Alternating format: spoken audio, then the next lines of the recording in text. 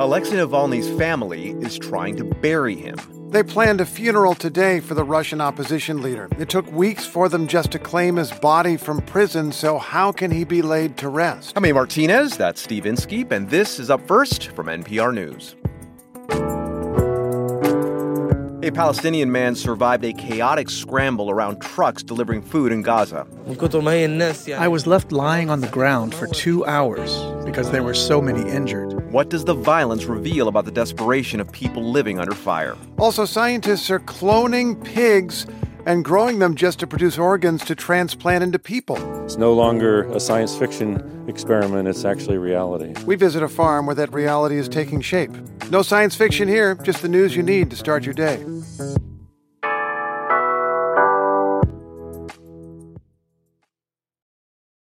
Support and this message come from a 2024 lead sponsor of Up First, Stearns & Foster. Every Stearns & Foster mattress is handcrafted for irresistible comfort with indulgent memory foam and ultra-conforming IntelliCoils for your most comfortable sleep. Learn more at stearnsandfoster.com. This message comes from NPR sponsor Dana-Farber Cancer Institute. Breast cancer cells multiply faster because of CDK4/6 proteins. But what if blocking those proteins and stopping runaway cell division was possible? Dana-Farber scientists laid the foundation for CDK4/6 inhibitors, new drugs that are increasing the survival rate for many advanced breast cancers. Dana-Farber's momentum of discovery keeps finding new ways to outmaneuver cancer. More at danafarber.org/everywhere. Support for NPR and the following message come from FX's The Veil, starring Elizabeth Moss. FX's The Veil is an international spy thriller that follows two women as they play a deadly game of truth and lies on the road from Istanbul to Paris and London. One woman has a secret, and the other has a mission to reveal it before thousands of lives are lost. FX's The Veil, now streaming only on Hulu. Allies of Alexei Navalny say the late Russian opposition leader will be laid to rest near his home in Moscow today. The announced funeral comes 2 weeks after Navalny's death under mysterious circumstances in an Arctic prison colony and a standoff over his burial. Navalny's widow, Yulia, says her husband was murdered on the orders of Russian President Vladimir Putin, a charge the Kremlin denies. Here she is speaking this week in front of the European Parliament. My husband will never see what the beautiful Russia of the future will look like. But we must see it. And I will do my best to make his dream come true. The evil will fall and the beautiful future will come. Thank you.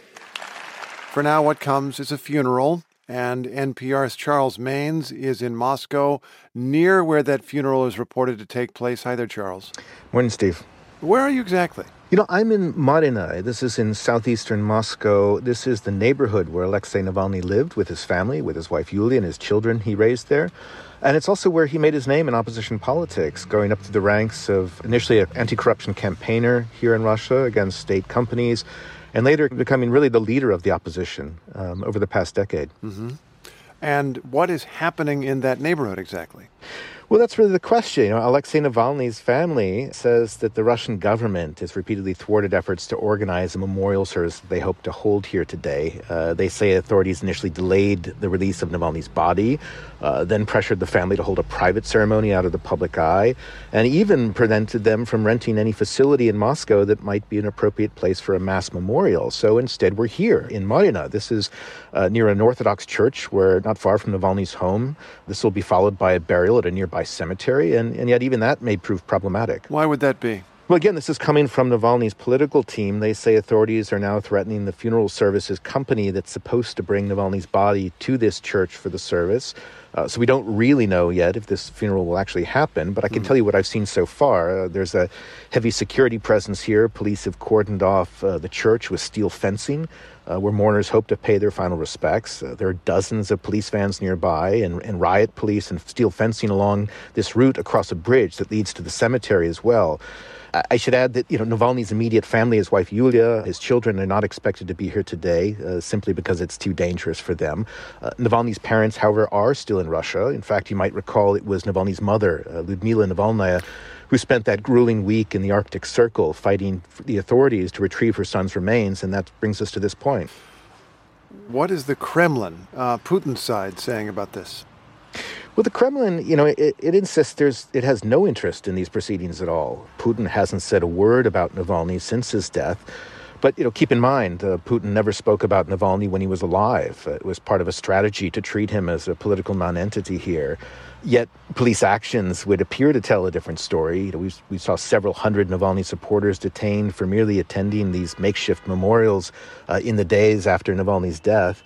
And now the question today is how many more could face arrest for just attempting to attend this final send-off. The Moscow authorities, they haven't issued orders forbidding people from attending the church service, but it certainly seems like they're doing everything possible to make sure this funeral doesn't turn into something resembling a protest. NPR's Charles Maynes is in southern Moscow, where people have been planning a funeral for Alexei Navalny today. Charles, thank you. Thank you.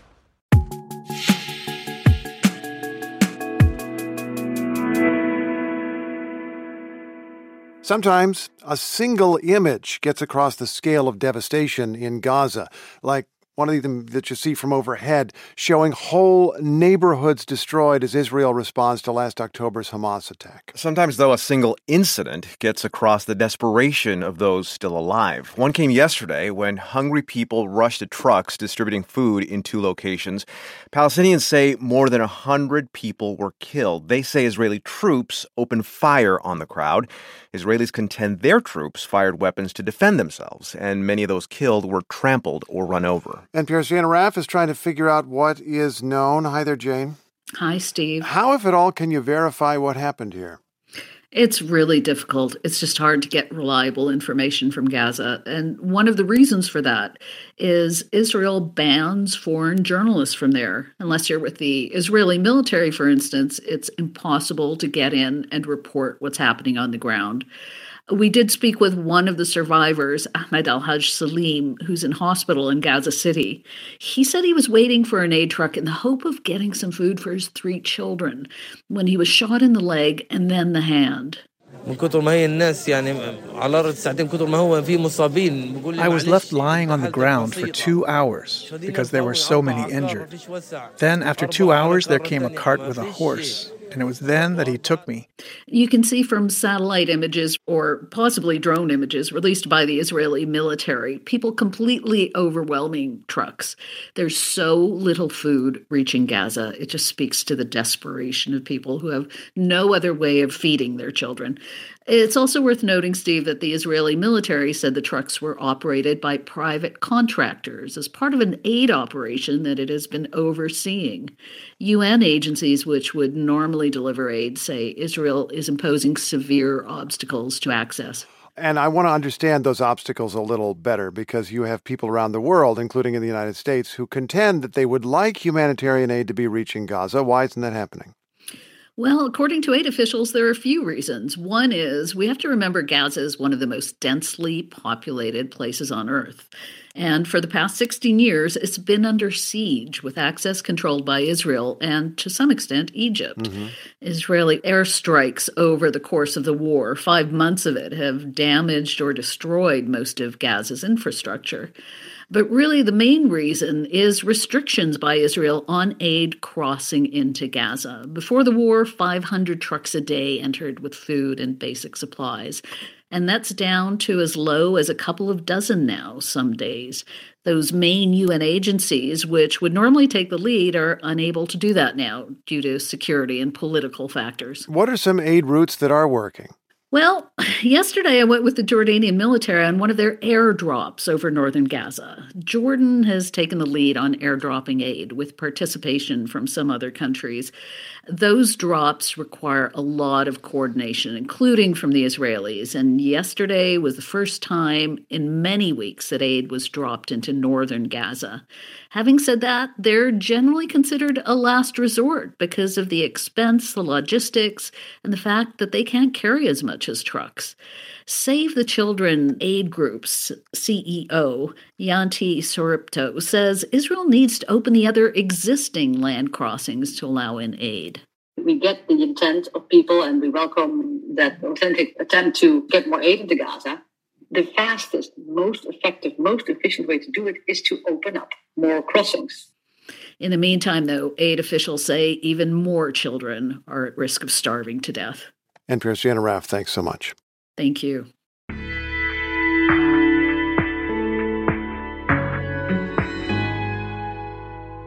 Science is stranger than fiction. Yeah, get this. Scientists have started cloning genetically modified pigs with organs designed to be transplanted into people. NPR health correspondent Rob Stein recently became the first journalist to tour one of the research farms breeding these creatures. Hi there, Rob. Morning, Steve. I don't know, should I say congratulations? Well, it was definitely a very interesting experience, I have to say that. Okay, so what are they doing and where? So I can't say exactly where the farm is located. The company that runs it, Revivicor, asked me not to for security reasons. But it's in the foothills of the Blue Ridge Mountains near Revivicor's headquarters in Blacksburg, Virginia. And before heading to the farm, I watched as company scientists edited the DNA in pig skin cells in the lab and then fuse those cells with pig eggs to create cloned pig embryos. The company then implants them in the wombs of adult female pigs to give birth to cloned, genetically modified piglets. Which grow up to be independent animals, more or less.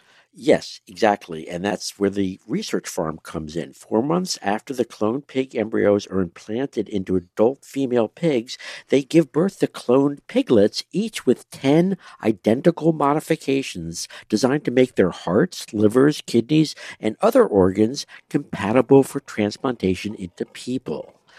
David Ayers, who runs Revivicor, took me into a barn to see some of the newborn cloned piglets. Every cell in the body of this animal has those same genetic modifications. If you want, you can hold one. Yeah, that'd be great.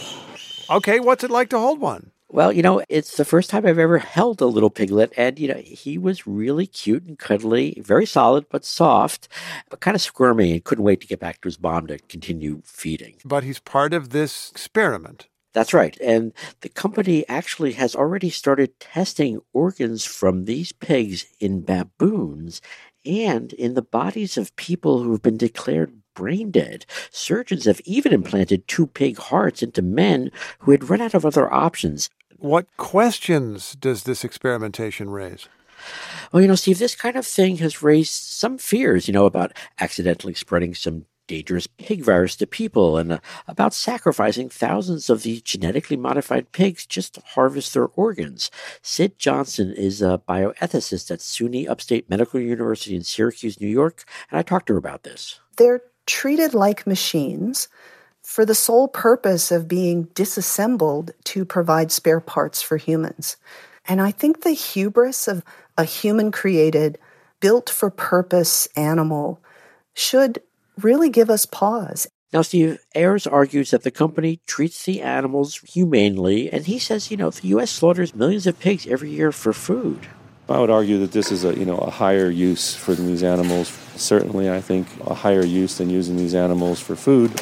The company envisions a day not too far off when farms scattered around the country are breeding herds of these genetically modified cloned pigs to supply organs for transplant patients. NPR health correspondent Rob Stein with a story we can't hear anywhere else. Rob, thanks so much. You bet, Steve.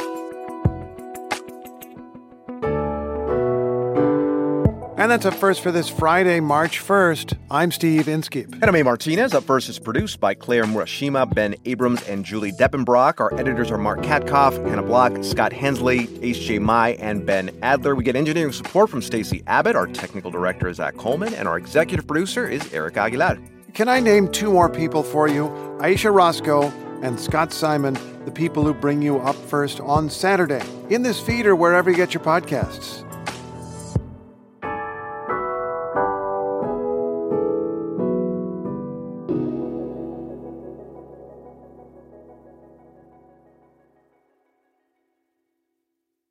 Last year, over 20,000 people joined the Body Electric study to change their sedentary, screen-filled lives.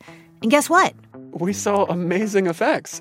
Now you can try NPR's Body Electric Challenge yourself. Listen to updated and new episodes wherever you get your podcasts. Support for this podcast and the following message come from Humana. Your employees are more than your coworkers. They're the heartbeat of your business. That's why Humana offers modern group benefits designed to protect employees and their families with dental, vision, life, and disability coverage. Humana knows every employee and every business is unique. That's why they listen to your needs and build plans with you and your team in mind. That's the power of human care.